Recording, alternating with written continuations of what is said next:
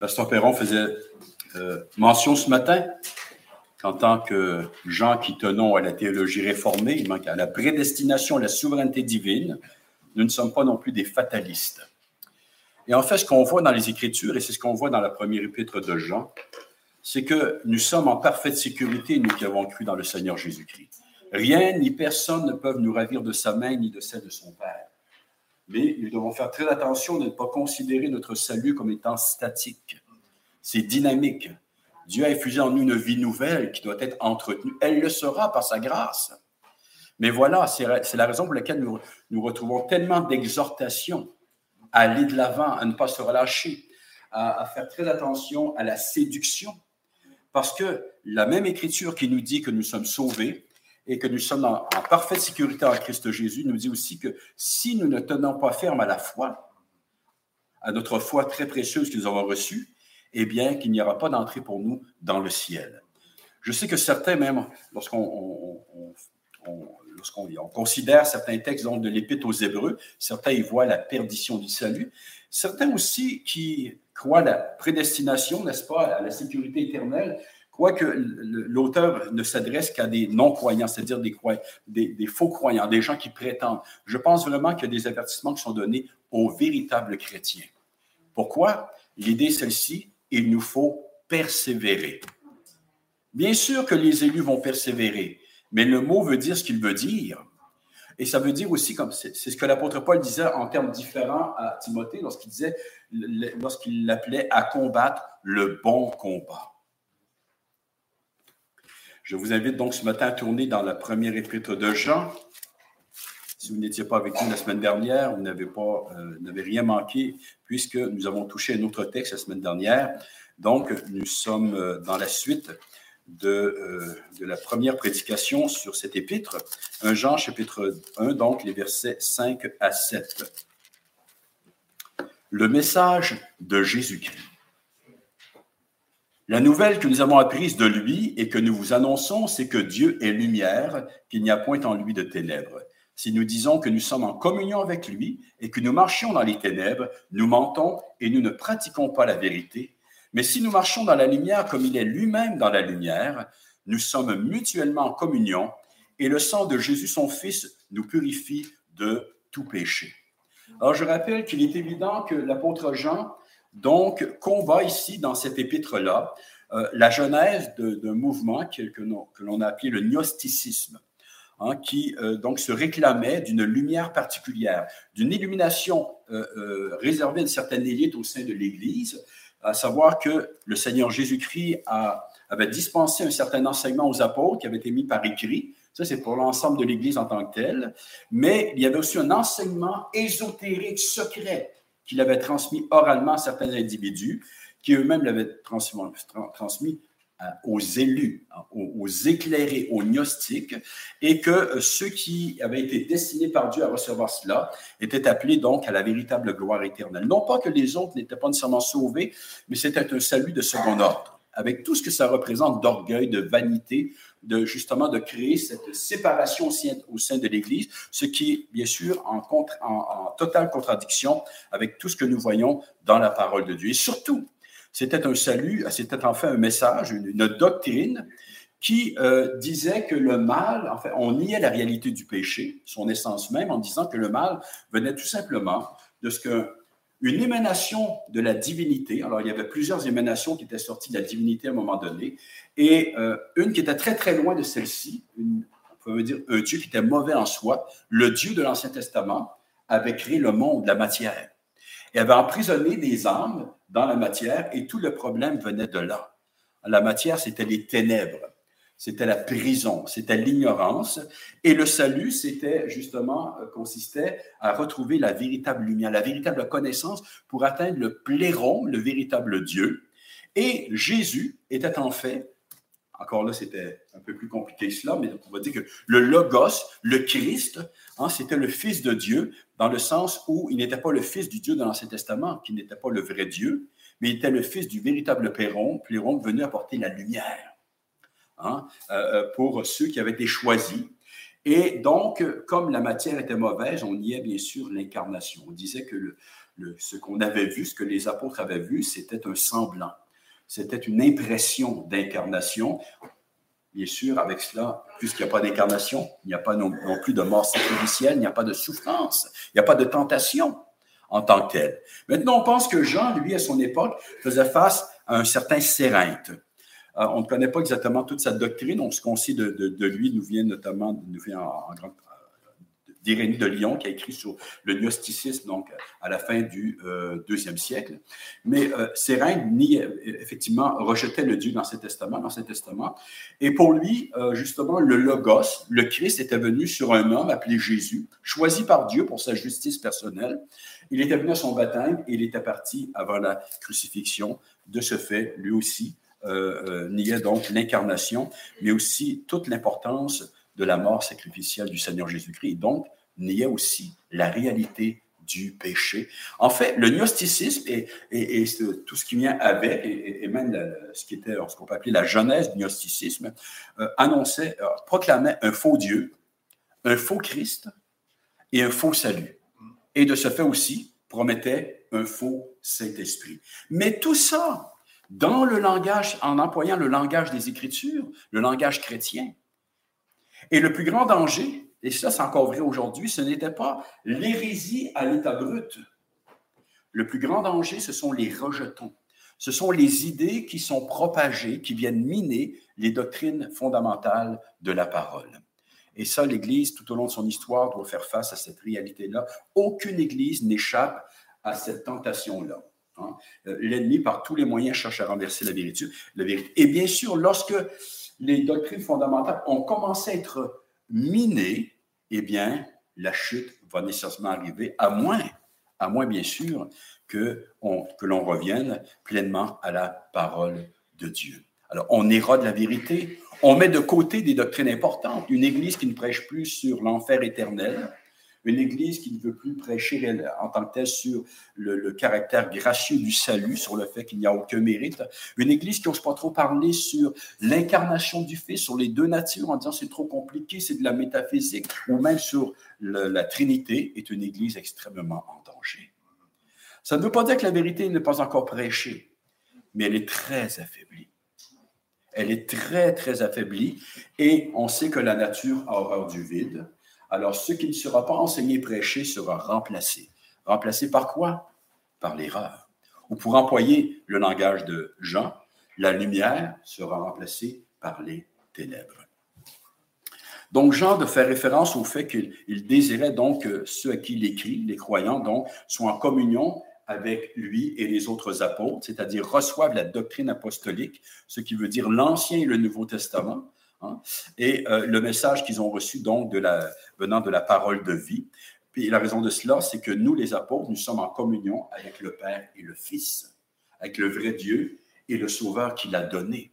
Et donc, si vous recevez notre enseignement et si vous le préservez, si vous le gardez, eh bien, vous serez aussi en communion avec le Père et le Fils. Ça veut dire que vous serez sauvés. Et vous aurez part à toutes les grâces qui sont dans le Christ Jésus. Maintenant, au verset 5, Jean, donc, nous dit maintenant en quoi consiste ce message, ce qu'a annoncé le Seigneur Jésus-Christ. Dieu est lumière. Verset 5, la nouvelle que nous avons apprise de lui et que nous vous annonçons, c'est que Dieu est lumière, qu'il n'y a point en lui de ténèbres. La question de la lumière des ténèbres, donc on voit ça un peu partout dans les Écritures, n'est-ce pas? En fait, c'est une image employée par la plupart des religions, par les philosophies, très facile à comprendre. Mais quand l'apôtre, et certainement que les hérétiques auxquels faisait face Jean, employaient ces expressions-là aussi. Mais maintenant, Jean, bien sûr, lui, les utilise, mais dans leur vrai sens, en leur donnant leur véritable signification. La nouvelle que nous avons apprise de lui, donc de Jésus-Christ, celui donc qui est la parole de vie, qui était dès le commencement de toute éternité, qui s'est manifesté dans la chair, celui que les apôtres ont contemplé comme étant le Fils unique venu du Père, l'agent de la révélation de Dieu dans les derniers jours, eh bien, celui-ci a fait connaître, dit l'apôtre, nous a fait connaître un message à moi et mes pères, et une nouvelle, un message, on peut traduire par les deux termes. Et certaines versions, notamment anglaises, vont traduire ceci. C'est ici la nouvelle que nous avons apprise de lui, pour démontrer tout le sérieux de la chose. Face aux hérétiques, face à ce qu'eux disaient avoir reçu de la part de Dieu, hein, et même de la part de Jésus, eh bien, Jean dit, c'est ici, hein, la nouvelle que nous avons apprise de lui. Et donc, encore une fois, en opposition donc, aux schismatiques, parce qu'on voit dans l'Épître que ces gens-là étaient sortis de l'Église, ou des communautés auxquelles s'adresse l'apôtre Jean, mais ils continuaient à sévir, ils continuaient à chercher à semer donc l'erreur parmi ces églises-là. Et ces gens-là, disons, donc, prétendaient connaître le véritable message, la véritable lumière, la véritable connaissance qui n'était pas accessible par l'entremise des apôtres en tant que tels, mais Jean de dire, nous, hein, voici ce que nous avons entendu de lui, la parole de vie éternelle incarnée. Hein, ce que nous avons entendu, c'est ce que nous avons proclamé, ce qu'on vous a annoncé dans toute son intégralité, sans en falsifier quoi que ce soit d'une manière ou d'une autre. C'est très, très important ce qui est ici. Et quel est ce message? C'est que Dieu lumière, qu'il n'y a point en lui de ténèbres. Donc, ce Dieu-là, hein, que le Fils a révélé, le véritable Dieu est lumière, il n'y a point en lui de ténèbres. C'est son essence même, c'est son être d'être ainsi, d'être lumière, c'est ce qu'il est en soi, c'est ce qui le caractérise, hein, et c'est comment celui-ci s'est aussi révélé. Tout est ici. Hein, toute l'autorité de la révélation de Dieu, qu'on retrouve maintenant dans les Écritures, à qui Dieu lui-même, par son esprit, rend témoignage. Dieu ne possède pas seulement la lumière. Il n'est pas une lumière parmi tant d'autres. C'est très à la mode aujourd'hui, n'est-ce pas? Tout le monde a raison, sauf ceux qui ont la vérité, bien sûr. Hein? Enfin, c'est le retour à l'ancien paganisme. Nous sommes dans une société néo-païenne. Tout simplement. Ça veut dire qu'on peut accepter l'idée qu'il y a un Dieu, un grand Dieu, une divinité suprême, mais après cela, il y a un nombre incroyable d'autres dieux et on adore ce qu'on veut comme on veut. Alors, bien sûr, quand les véritables croyants disent qu'il n'y a qu'un seul et unique Dieu, ça détonne. C'est légèrement à contre-courant. Donc, Dieu n'est pas seulement une lumière, il ne fait pas que posséder la lumière. Dieu est lumière, comme on l'a déjà dit. Dieu est sage. L'apôtre Jean a déjà écrit aussi que Dieu est amour. Dieu est esprit. C'est son essence même, c'est son être même. Hein? Et bien sûr, puisqu'il est lumière, eh bien, il s'oppose à toute forme de ténèbres, quelle qu'elle soit. Il ne partage absolument rien avec celle-ci. Maintenant, que Dieu soit lumière veut dire deux choses. Premièrement, c'est qu'il est la vérité et qu'il ne se trouve en lui aucune ténèbre intellectuelle au niveau de la faculté de comprendre, au niveau de la connaissance. Il n'y a en lui aucun mensonge et de lui ne peut venir ni l'ignorance, ni l'erreur, quelle qu'elle soit, et bien sûr, de façon plus particulière, dans le contexte de notre épître, il ne peut venir de lui aucune ignorance ou erreur en matière doctrinale ou en matière spirituelle. Deuxièmement, Dieu est lumière dans le sens qu'il n'y a en lui rien de mauvais sur le plan moral. Il est absolument pur, infiniment saint. Rappelons-nous de cela lorsqu'on est dans la présence de Dieu, frères et sœurs. Que nous manquons de respect à notre Dieu, sans même nous en rendre compte. Si nous savions qui il est. Il est le péché, il est l'iniquité sous toutes ses formes, et il ne peut même pas les regarder. Habakkuk, chapitre 1, verset 13, « Tes yeux sont trop purs pour voir le mal. Tu ne peux pas regarder l'iniquité. » C'est pour ça qu'on parle du caractère haineux du péché en théologie, bien sûr, face à Dieu lui-même. En tant que lumière, donc, Dieu est la source de toute lumière en dehors de lui, tant physique que spirituelle. Dans 2 Corinthiens, chapitre 4, verset 6, l'apôtre Paul d'écrire, « Car Dieu qui a dit, la lumière brillera du sein des ténèbres, a fait briller la lumière dans nos cœurs pour faire resplendir la connaissance de la gloire de Dieu sur la face de Christ. » Alors, on a la lumière physique et la lumière spirituelle.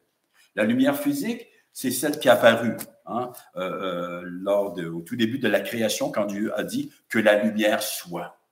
Et il a fait, bien sûr, la lumière a pris la place des ténèbres. Elle a éclairé notre planète qui était jusque-là plongée dans les ténèbres. Mais l'apôtre Paul de nous dire, le même Dieu qui agit ici a aussi fait briller dans nos cœurs la lumière de Christ, la connaissance de son nom sur la face de Christ. C'est la lumière spirituelle, la plus importante qui soit. Pasteur Perron a lu ce matin le psaume 36, où au verset 10, nous lisons « Par ta lumière, nous voyons la lumière ». Seul Dieu peut nous donner la lumière spirituelle. Seul Dieu peut nous donner la lumière physique, en tant que tel, hein?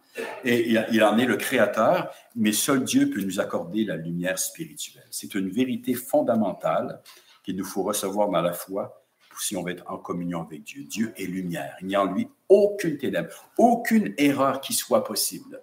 Vous savez qu'il y a même des théologiens qui osent se dire évangéliques, protestants, je ne sais pas quoi, qui croient qu'il y a en Dieu de l'ignorance. Ah oui, oui. Que Dieu est amour, l'amour a besoin de souffrir pour croître. La raison de l'incarnation, de la mort sur la croix, le Fils devait souffrir. Dieu devait souffrir pour connaître ce qu'est réellement l'amour. Ce sont des blasphèmes. Tout cela s'oppose au Dieu des Écritures.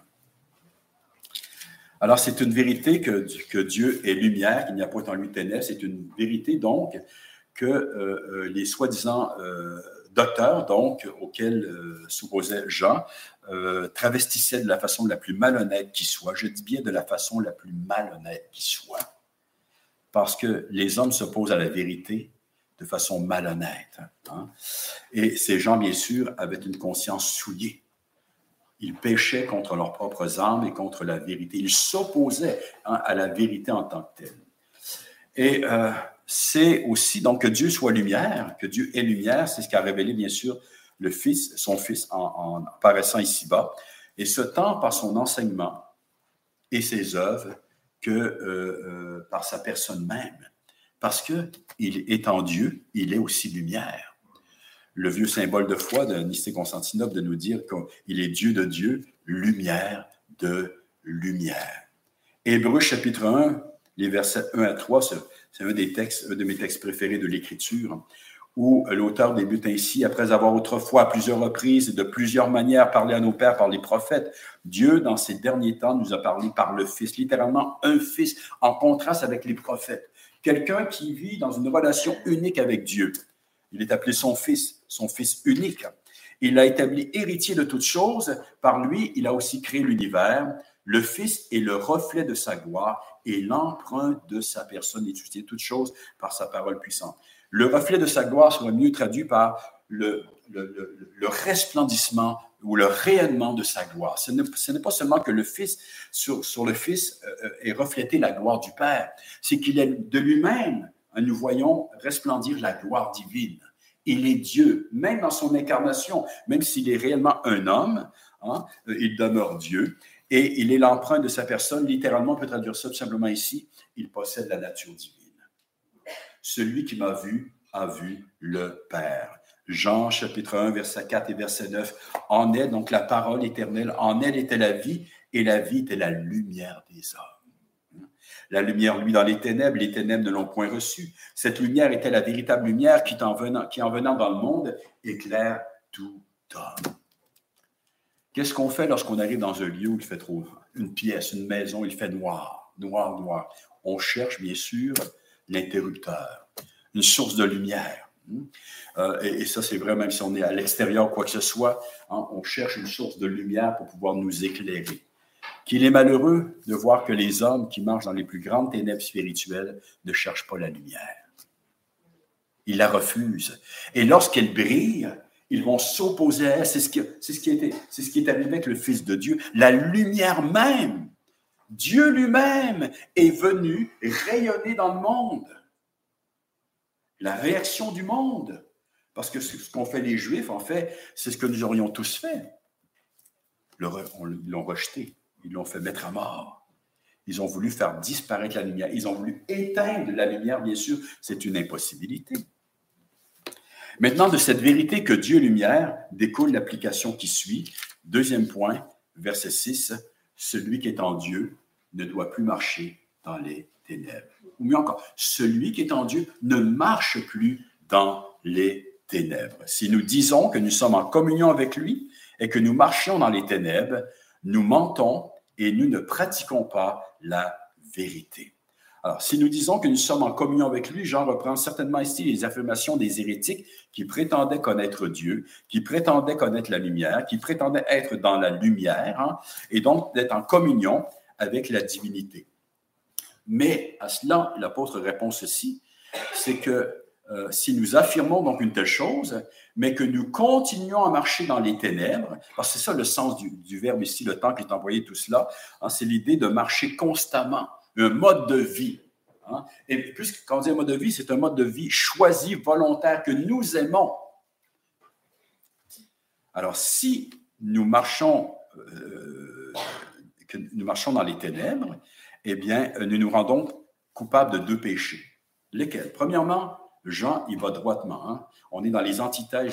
Jean, le disciple de l'amour, n'est-ce pas, ne cache pas la vérité, parce que l'amour dit la vérité. Premièrement, nous mentons.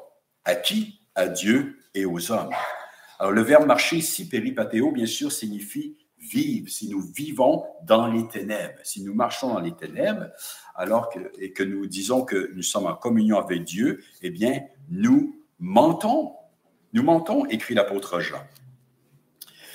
Quiconque, et ce quels que soient ses dires, ne reçoit pas la lumière de la révélation de Dieu, sa parole inspirée, qu'elle soit prêchée, qu'elle soit écrite ici dans les Écritures ou quoi que ce soit d'autre, quiconque ne reçoit pas la révélation de Dieu, sa parole inspirée, quiconque persévère dans l'erreur doctrinale, eu égard à Dieu, quiconque persévère à ne pas reconnaître celui-ci pour ce qu'il est réellement, quiconque persiste dans le péché de façon éhontée et avec une grande hypocrisie, donc ment avec une grande hypocrisie lorsqu'il professe connaître Dieu qui a parlé par Jésus-Christ. En fait, il demeure dans l'incrédulité. Il refuse de recevoir la révélation. Et vous savez pourquoi les hommes refusent de recevoir la révélation? Vous savez pourquoi je refusais de recevoir la révélation avant que le Seigneur m'appelle à lui? Parce qu'on veut vivre dans le péché. Parce que nous avons de la haine pour le vrai Dieu. Parce qu'il y a une grande méchanceté qui habite nos cœurs, même si elle est déguisée en toutes sortes de bonnes œuvres. Parce que le critère de l'amour, c'est d'aimer le véritable Dieu, et on va le voir tout au long de cet épître, aimer aussi nos frères et nos sœurs dans la foi. Ce qui veut dire aussi nécessairement d'aimer aussi les hommes en tant que tels, mais un amour particulier pour le peuple de Dieu. Maintenant, Jean ici écrit dans un contexte chrétien. Il fait référence à des faux enseignants, n'est-ce pas, qui cherchaient donc à détourner les croyants donc, de la vérité. Mais cela est vrai aussi de tous ceux, même en dehors de l'Église, qui prétendent parler au nom de la justice, au nom de l'amour, au nom du bien d'autrui ou du bien commun, n'est-ce pas, mais qui enseignent l'iniquité.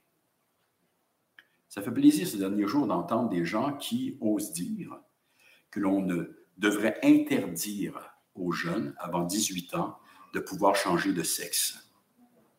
Il y a encore un petit peu de grâce commune, de sagesse. Ceux qui font la promotion de cela, ceux qui font la promotion que les jeunes devraient avoir le droit, ce sont des gens extrêmement méchants. Il y a de la méchanceté dans le cœur. Ils auront beau avoir de l'air gentils, être bien habillés, avoir les plus belles paroles qui soient. C'est une abomination. Ils détruisent les âmes. Il faut dire les choses comme elles sont. Ils ne sont pas les seuls, bien sûr. Je ne veux pas réduire le péché juste à cela. Mais on a un exemple ici. De gens qui prétendent agir au nom de l'amour, au nom du bien-être d'autrui, mais qui en fait apportent la destruction. C'est aussi destructeur que celui qui vend de la drogue aux enfants. Et encore pire même.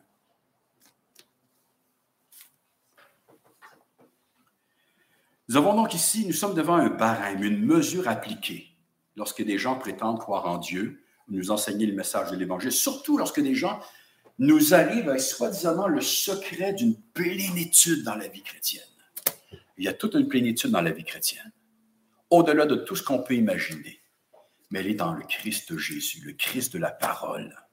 Et ça passe par la mortification du vieil homme, la mise à mort du vieil homme. Ça passe par le désir de sainteté, la soif de la justice du royaume de Dieu.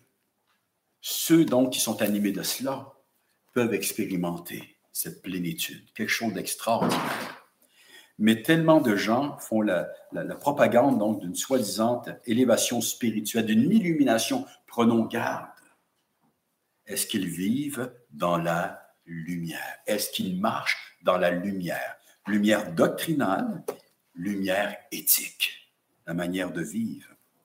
D'ailleurs, Jean ajoute ici que si nous disons que nous sommes en communion avec lui, que nous marchons dans les ténèbres, donc nous mentons, premier péché. Deuxième péché, nous ne pratiquons pas la vérité. Jean ici souligne avec force que la foi véritable dans la vérité se traduit nécessairement par une éthique qui soit en harmonie avec celle-ci, une manière de vivre, de vie conforme à ce que Dieu est lui-même. Il est lumière, donc celui qui prétend être de Dieu doit vivre dans la lumière. On a quelque chose de semblable dans Lévitique chapitre 20, verset 26. « Vous serez saints pour moi, car je suis saint, dit l'Éternel. » Le Seigneur Jésus, dans Jean chapitre 4, verset 24, lorsqu'il s'adresse à la Samaritaine, il lui dit ceci. « Dieu est esprit, il faut que ceux qui l'adorent en esprit, en vérité. » Ce qu'est Dieu a un impact sur ma vie. Ça veut dire quelque chose. 1 Jean 4, 8, « Celui qui n'aime pas n'a pas connu Dieu, car Dieu est amour. » Donc, nécessairement, si quelqu'un connaît réellement Dieu dans le vrai sens du terme, cette personne connaît quelque chose de l'amour de Dieu. On a déjà vu dans notre étude de la première épître de Paul aux Corinthiens que sous l'influence de la philosophie grecque, même certains croyants considéraient effectivement le corps, la matière, comme étant mauvaise en soi, etc. Et on peut faire ce qu'on veut dans ce corps-là. C'est ce que beaucoup de gnostiques enseignaient. Certains tombaient dans l'ascèse exagérée, n'est-ce pas, la mortification du corps exagérée. Mais beaucoup disaient, ce qui se passe dans le corps n'a aucune importance. Ce qui compte, c'est l'esprit. On a vu dans Corinthe, ça se traduisait notamment par de l'impureté sexuelle. Ou même, quelqu'un est allé jusqu'à prendre la femme de son père, enfin bon, sa belle-mère de toute évidence, n'est-ce pas? Et que certains même appuyaient cela en disant « Nous sommes libres dans le Christ ». L'apôtre Pierre, bien sûr, Paul plutôt, ne voyait pas les choses de cette manière-là. Il appelle à l'excommunication de cet homme, donc, afin que l'esprit soit sauvé, afin qu'il soit livré même à Satan pour la destruction de la chair, afin que l'esprit soit sauvé au jour de Christ. Et certains même enseignaient, du moins au 2e siècle, que pour atteindre le plus haut degré d'illumination, il fallait connaître toutes les expériences possibles, même du péché. Il se peut qu'il y ait quelque chose en rapport avec cela dans le livre de l'Apocalypse, avec Jézabel, dans l'église de Thyatire, puisqu'au chapitre 2, verset 26, nous lisons ceci. « À vous, à tous les autres de Thyatire, donc, qui ne reçoivent pas cette doctrine, donc la doctrine de Jézabel, qui n'ont pas connu les profondeurs de Satan comme il les appelle. » Alors, on sait que le Seigneur reproche donc, à Jézabel d'enseigner donc à vivre dans l'impudicité à ses serviteurs. Ça parle nécessairement de l'idolâtrie, mais probablement que ça va plus loin que cela. Et il se peut que cette doctrine-là est en fait, il faut expérimenter le péché pour en être libéré. On ne sait pas trop quoi exactement, mais quelle folie, mais quelle aberration. Vous savez, tout est possible dans ce qui porte le nom d'Église. Les croyants doivent être sur leur garde constamment. Dieu est lumière. Et si nous sommes en communion avec lui, si nous disons que nous sommes en communion avec lui, mais que nous marchons dans les ténèbres, nous mentons et nous ne pratiquons pas la vérité. Éphésiens chapitre 5, verset 1, « Devenez donc les imitateurs de Dieu. » Alors, vous savez ce qu'il est, comment il est, devenez ses imitateurs comme des enfants bien-aimés. Dr. Bruce, de nous dire, l'orthodoxie doctrinale n'est pas un substitut à une vie juste. Alors, bien sûr, ici, ces faux docteurs-là enseignent de fausses doctrines, mais il arrive même que des gens semblent avoir une doctrine orthodoxe, juste, mais on a l'impression que pour eux, c'est un substitut à une vie juste, justement. Alors, on ne peut pas avoir une véritable orthodoxie sans avoir une vie qui va de pair. Sinon, ce n'est plus l'orthodoxie, il y a un problème, puisqu'ils ont été faits participants de la nature divine, c'est-à-dire afin de ressembler à notre Dieu qui est lumière et dans lequel il n'y a point de ténèbres. En fait, Jean s'objecte ici à toute forme d'antinomisme, c'est-à-dire du rejet de la loi, des commandements de Dieu. Alors, je rappelle que la loi morale qui énonce de la part de Dieu justement ce qui est bien pour nous et ce qui est mal, se trouve résumé dans la parole, dans ce qu'on appelle les 10 commandements, le décalogue, qu'on retrouve dans les livres de l'Exode et du Deutéronome dans l'Ancien Testament. Toute l'importance de l'Ancien Testament que rejetaient les gnostiques et que une tendance même dans l'Église contemporaine à rejeter comme un vieux livre sur le fait qu'on n'est plus sous la loi, etc., que maintenant on a la liberté en Christ, etc., etc. Eh bien, qui parle dans l'Ancien Testament? Qui parle sous l'Ancienne Alliance? Christ lui-même. L'Ancien Testament ne cesse d'annoncer Christ et nous avons besoin, comme pour pouvoir grandir notre foi, de toute la parole de Dieu. Lorsqu'on parle de l'enseignement apostolique, je le rappelle, ça veut dire l'Ancien et le Nouveau Testament. Les deux vont de pair, les deux forment une unité. Et donc, nous pouvons savoir ce qui est bien, ce qui est mal, premièrement, dans le résumé que Dieu nous donne de sa loi, dans ce qu'on appelle les 10 commandements, le tout étant explicité dans tout le reste de l'Écriture. Mais c'est là qu'on trouve le résumé, le cœur de la volonté de Dieu pour chaque être humain. Tous les hommes, sans exception, depuis la création, sont liés par les commandements de Dieu, qui originellement avaient été écrits donc, sur le cœur de l'homme. Et bien que tout cela soit maintenant altéré, cela y demeure toujours. Et non seulement cela y demeure, mais cela accuse les hommes dans leur conscience. C'est ce que Paul nous dit dans Romains chapitre 2, les versets 14 à 16. Rappelant que le péché, c'est non seulement ce que nous commettons, mais c'est aussi ce que nous ne faisons pas que nous devrions faire. Que ça ne prend pas place seulement dans des actions concrètes, mais tout simplement dans nos pensées. Car en fait, ce que nous accomplissons extérieurement, c'est tout simplement le fruit de nos pensées. Quand les païens qui n'ont point la loi, donc la loi qui avait été donnée au peuple juif, font naturellement ce que prescrit la loi, ils sont, eux qui n'ont point la loi, une loi pour eux-mêmes. Ils montrent que l'œuvre de la loi est écrite dans leur cœur, leur conscience en rendant témoignage et leurs pensées s'accusant ou se défendant tour à tour. C'est ce qui paraîtra au jour où, selon mon évangile, Dieu jugera par Jésus-Christ les actions secrètes des hommes. Alors, le tout est altéré, bien sûr, déformé, mais il reste quelque chose dans le cœur de chaque être humain qui le condamne. Ce qui fait que chaque être humain qui ne connaît pas Dieu est inexcusable, car Dieu lui rend témoignage. Par la création, bien sûr, mais aussi par sa conscience. Le Seigneur Jésus, d'ailleurs, n'est pas venu pour abolir cette loi. Il est venu pour l'accomplir à la place des pécheurs que nous sommes et pour nous délivrer du jugement que celle-ci fait peser sur nous, pour nous permettre désormais d'obéir à cette loi en nous délivrant de l'empire du péché par la puissance de son esprit. De ce fait, un authentique disciple de Jésus-Christ se reconnaît par son amour pour cette loi en ce qu'il agit selon la vérité. Psaume 119, verset 97, Ancien Testament. « Combien j'aime ta loi! Elle est tout le jour l'objet de ma méditation, parce que la loi de Dieu est lumière, parce qu'elle émane de Dieu lui-même. Elle procède de Dieu qui est lumière, qui est amour, qui est juste. Donc la loi aussi procède de l'amour de Dieu, de sa justice. Si nous avons tellement de difficultés avec la loi, ce n'est pas parce qu'il y a un problème dans la loi elle-même, c'est que ça met en lumière que nous avons un problème.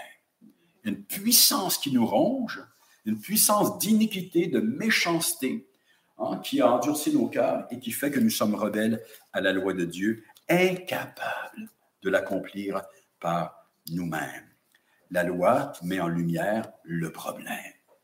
C'est pour ça, frères et sœurs, que nous avons besoin de connaître la loi de Dieu et de l'aimer. Jean chapitre 3, versets 20 et 21. Le Seigneur Jésus donc de dire ceci.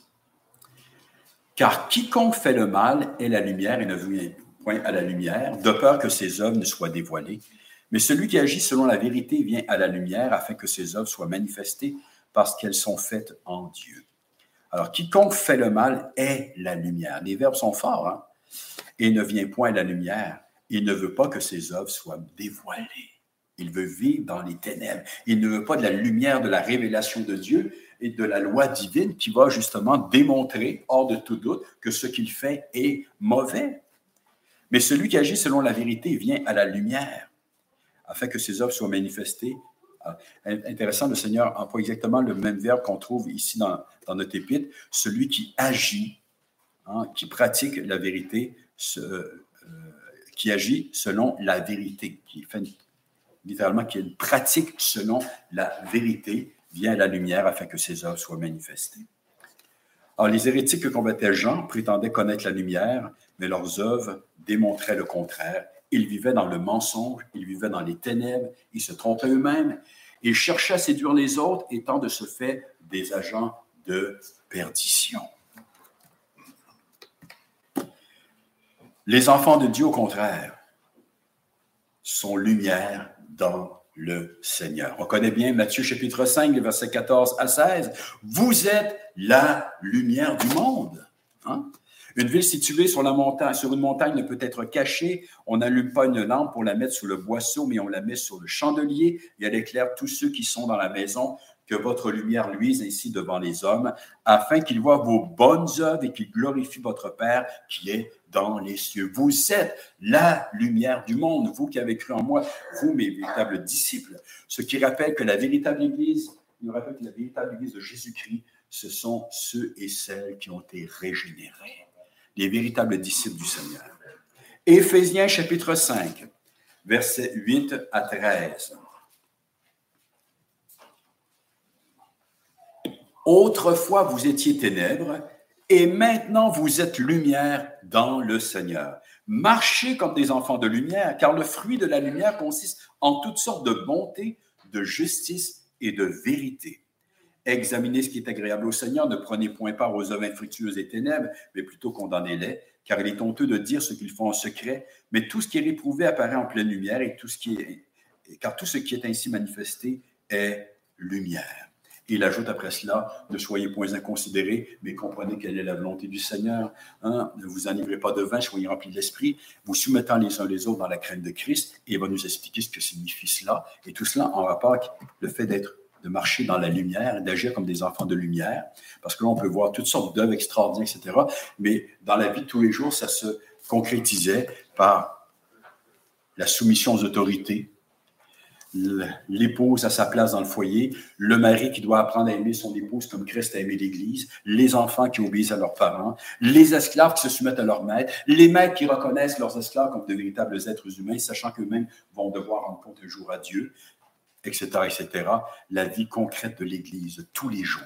Car il est facile, frères et sœurs, de développer toutes sortes de programmes, n'est-ce pas, et passer à côté de la volonté intrinsèque de Dieu pour nous. Celle de tous les jours, la soumission à sa volonté, la sanctification, là où Dieu nous a placés. Romains chapitre 13, verset 12. La nuit est avancée, le jour approche. Dépouillons-nous donc des œuvres des ténèbres et revêtons les armes de la lumière. Les armes de la lumière, pleines de grâce, de bonté. Nos armes ne sont pas charnelles, écrit l'apôtre Paul aussi dans 2 Corinthiens, mais elles sont puissantes par la vertu de Dieu. Je vous invite à tourner dans 1 Thessaloniciens, chapitre 5, versets 1 à 11. Il est question du jour du Seigneur, de son retour.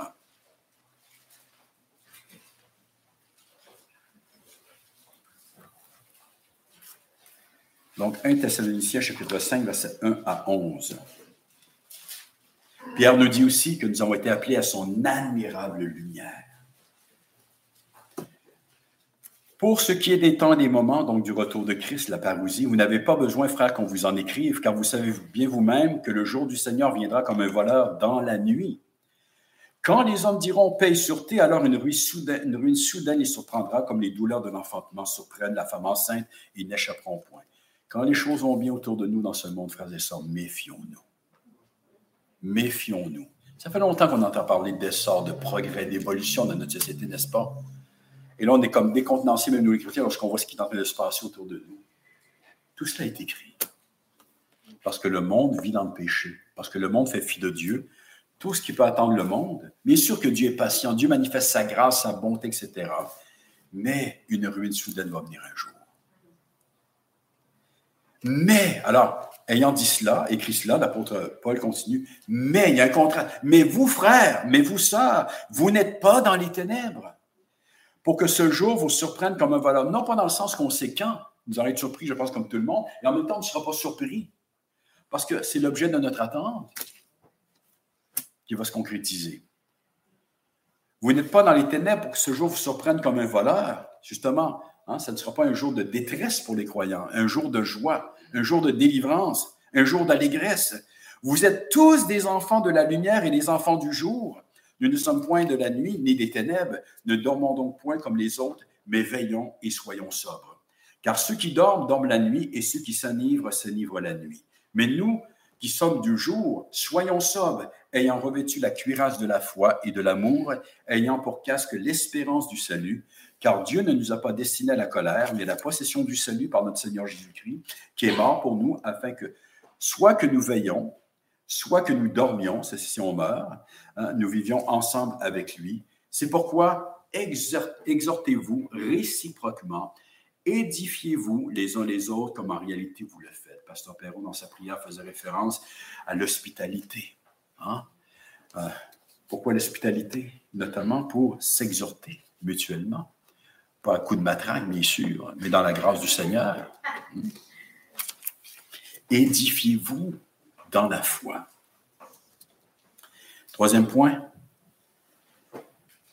Alors, dans les applications, deux applications qui sont faites. Premièrement, si nous disons que nous sommes en communion avec lui, mais que nous ne marchons pas dans la vérité, nous mentons et nous ne pratiquons pas la vérité. Mais maintenant, il y a une autre application, c'est les deux bénédictions qui découlent donc de si nous marchons dans la lumière, verset 7.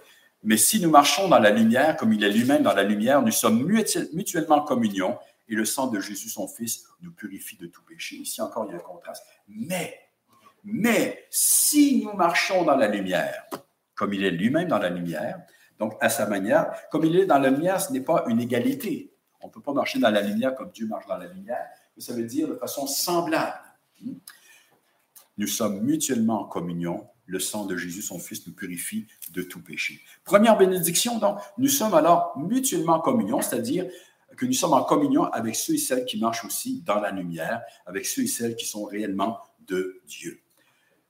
On aurait pu s'attendre, avec le verset précédent et tout le reste, que Jean écrive, si nous marchons dans la lumière, comme il est lui-même dans la lumière, nous sommes en communion avec Dieu.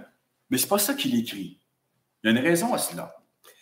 Il veut souligner, et ça, il va le refaire à plusieurs reprises, que si nous marchons dans la lumière, nous sommes nécessairement en communion avec le peuple de Dieu. On ne peut pas passer à côté. Nous avons tous été baptisés dans un seul esprit pour former un seul corps. Donc, en communion avec son Église, bien sûr, tout cela en opposition à ceux à qui il s'oppose, qui, en fait, avaient fait sécession de ces assemblées-là, qui en étaient sortis. Et quand on dit donc en communion avec l'Église du Seigneur, bien sûr, c'est l'Église fondée sur l'enseignement apostolique. Ceux qui sont dans la vérité. Pourquoi est-ce que ces gens-là étaient sortis de cette ou ces églises-là? Justement parce qu'ils n'étaient pas fondés sur l'enseignement des apôtres, et donc ils étaient donc des hérétiques. Et de plus, leur enseignement portait aussi à faire une différenciation au sein même de l'Église, à créer une espèce d'élite supérieure. Et qu'est-ce qu'une élite? Que fait une élite habituellement? C'est les gens qui se prennent comme dirais-je, comme étant spécial, ils s'isolent avec le reste du monde. Tout cela est tellement contraire à l'Écriture sainte, au message de l'Évangile. S'il y a quelqu'un qui aurait pu s'isoler de nous, c'est bien le Seigneur Jésus lui-même. Au contraire, il est allé parmi les pécheurs. Il ne s'est jamais souillé parmi eux. Il est demeuré dans la plus grande pureté qui soit. En fait, même, il a dû endurer l'opposition à cause de cela, mais il est allé vers les pécheurs. Il a donné sa vie pour son Église. Maintenant, Jean s'exprime aussi... OK, ça c'est la première bénédiction. Donc, nous sommes en communion, nous sommes mutuellement en communion les uns avec les autres. Frères et sœurs, malgré toutes les difficultés que nous pouvons avoir d'être en communion les uns avec les autres, c'est là une grande bénédiction. C'est un incontournable. C'est un incontournable.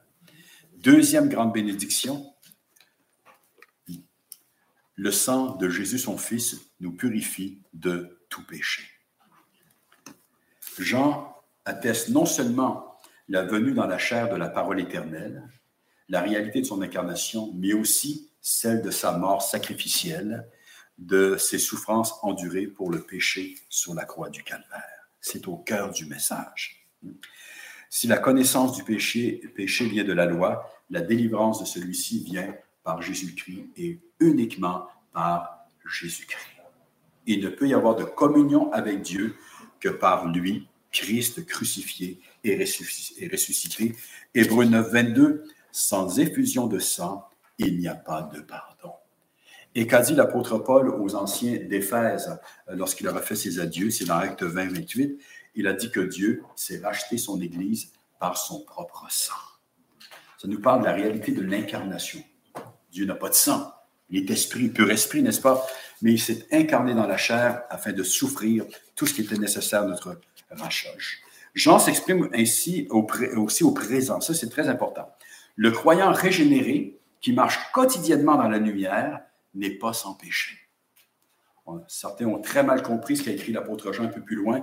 Celui qui est né de Dieu ne pêche plus. Alors, on a déjà ici quelque chose qui vient nous donner une meilleure interprétation donc, de cette affirmation de l'apôtre, n'est-ce pas? Il nous dit ici que si nous marchons dans la lumière, comme il est lui-même dans la lumière, le sang de Jésus, son Fils, nous purifie de tout péché. Alors, c'est une chose continue. Pourquoi est-ce qu'on a besoin d'être ainsi purifié de tout péché? C'est parce que nous péchons encore. Et quand je dis nous péchons encore, nous péchons constamment sans même nous en rendre compte.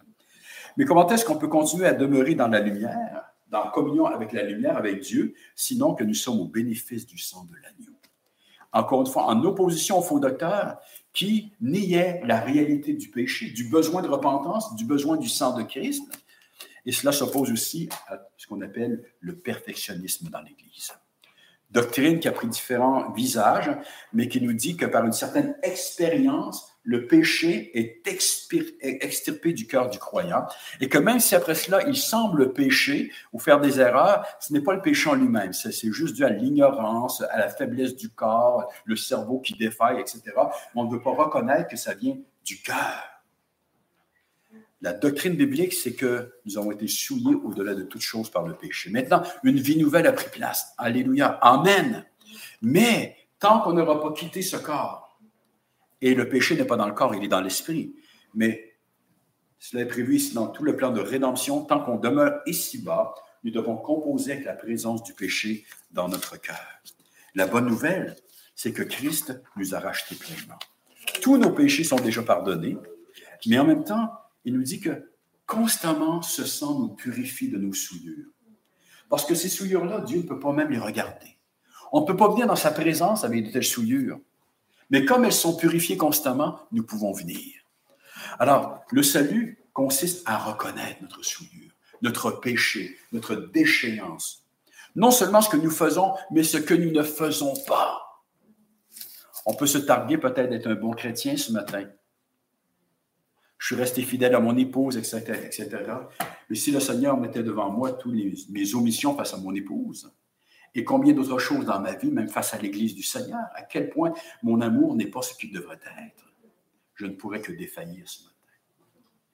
En même temps, je peux réellement ce matin me présenter devant mon Dieu, malgré tous mes manquements, parce que le sang de Christ me purifie de tout péché. Et c'est l'incitatif à la sanctification. Rien ne pousse plus un chrétien que la compréhension de la grâce de Dieu. Tellement même de véritables croyants croient que la doctrine donc, de la grâce irrésistible, de la grâce souveraine de Dieu, que toutes ces choses-là vont tuer le désir de sanctification, c'est le contraire. Non seulement ça nous préserve de l'antinomisme, de mettre de côté la loi de Dieu, qui nous accable en elle-même, qui nous accuse constamment, mais ça nous garde aussi du légalisme, de chercher à camoufler nos péchés par des œuvres extérieures, même des symboles, quoi que ce soit, des rites, etc., n'est-ce pas? Et dans les deux cas, donc, d'amoindrir ce qui est réellement le péché. Dans la présence de notre Dieu, lorsque nous étudions les Écritures par la grâce du Saint-Esprit, de son illumination, nous sommes appelés à voir notre déchéance face à face. Mais tout cela toujours dans la grâce. au pied du trône de la grâce. Hein? Et en reconnaissance à cette miséricorde, on ne peut qu'avoir un désir réel d'aller de l'avant, de marcher toujours plus dans la lumière. Le chrétien n'est pas quelqu'un qui a atteint la perfection morale. Le chrétien est un pauvre pécheur repentant qui recherche cependant la sainteté, qui aspire toujours plus à vivre selon la justice de Dieu, qui a soif de celle-ci et, comme je le disais, qui trouve pardon et réconfort au pied du trône de la grâce. Romains chapitre 2, verset 7. Dieu réserve la vie éternelle à ceux qui, par la persévérance à bien faire, cherchent l'honneur, la gloire et l'immortalité. Qui peut faire cela? Les graciés. En qui Dieu a mis un cœur nouveau. En qui Dieu a écrit sa loi à nouveau. Alors, encore une fois, faire attention avec le langage de l'Écriture. La loi est toujours écrite dans le cœur de l'homme pécheur. Mais elle est altérée, etc. Mais maintenant, Dieu fait une œuvre nouvelle. Et justement, le salut consiste à écrire à nouveau sa loi en nous. Non pas à l'enlever. Au contraire, apprendre à l'aimer tout en reconnaissant nos défaillances, nos manquements. Mais dans la grâce du Seigneur, nous trouvons le réconfort et encore une fois l'aspiration à persévérer, à bien faire, à chercher l'honneur, la gloire et l'immortalité. Si je cherche l'honneur, la gloire et l'immortalité en Dieu, ça veut dire que je désire marcher dans la lumière comme il est lui-même dans la lumière. En contraste, ceux et celles qui s'obstinent à marcher dans les ténèbres demeurent sous la sainte et juste colère de Dieu. Nul ne peut confesser le nom de Dieu et se vautrer dans le péché. Celui qui agit ainsi recevra un jour, qu'il le veuille ou non, ça ne compte absolument pas, il va recevoir un jour le salaire de ses iniquités. Est-ce que le sang de l'agneau m'a lavé de mes péchés? Est-ce que j'ai cru en lui? Est-ce que j'ai mis de côté mon orgueil pour reconnaître que je ne suis qu'un pauvre pécheur misérable qui mérite la colère à venir, pour me tourner vers le Dieu de la miséricorde, qui offre le salut gratuitement. Ce n'est point par les œuvres, a écrit l'apôtre Paul. C'est par la foi, c'est par la grâce, c'est le don de Dieu, afin que personne ne se glorifie. Et ce don, eh bien, ça dit ce que ça veut dire, c'est gratuit.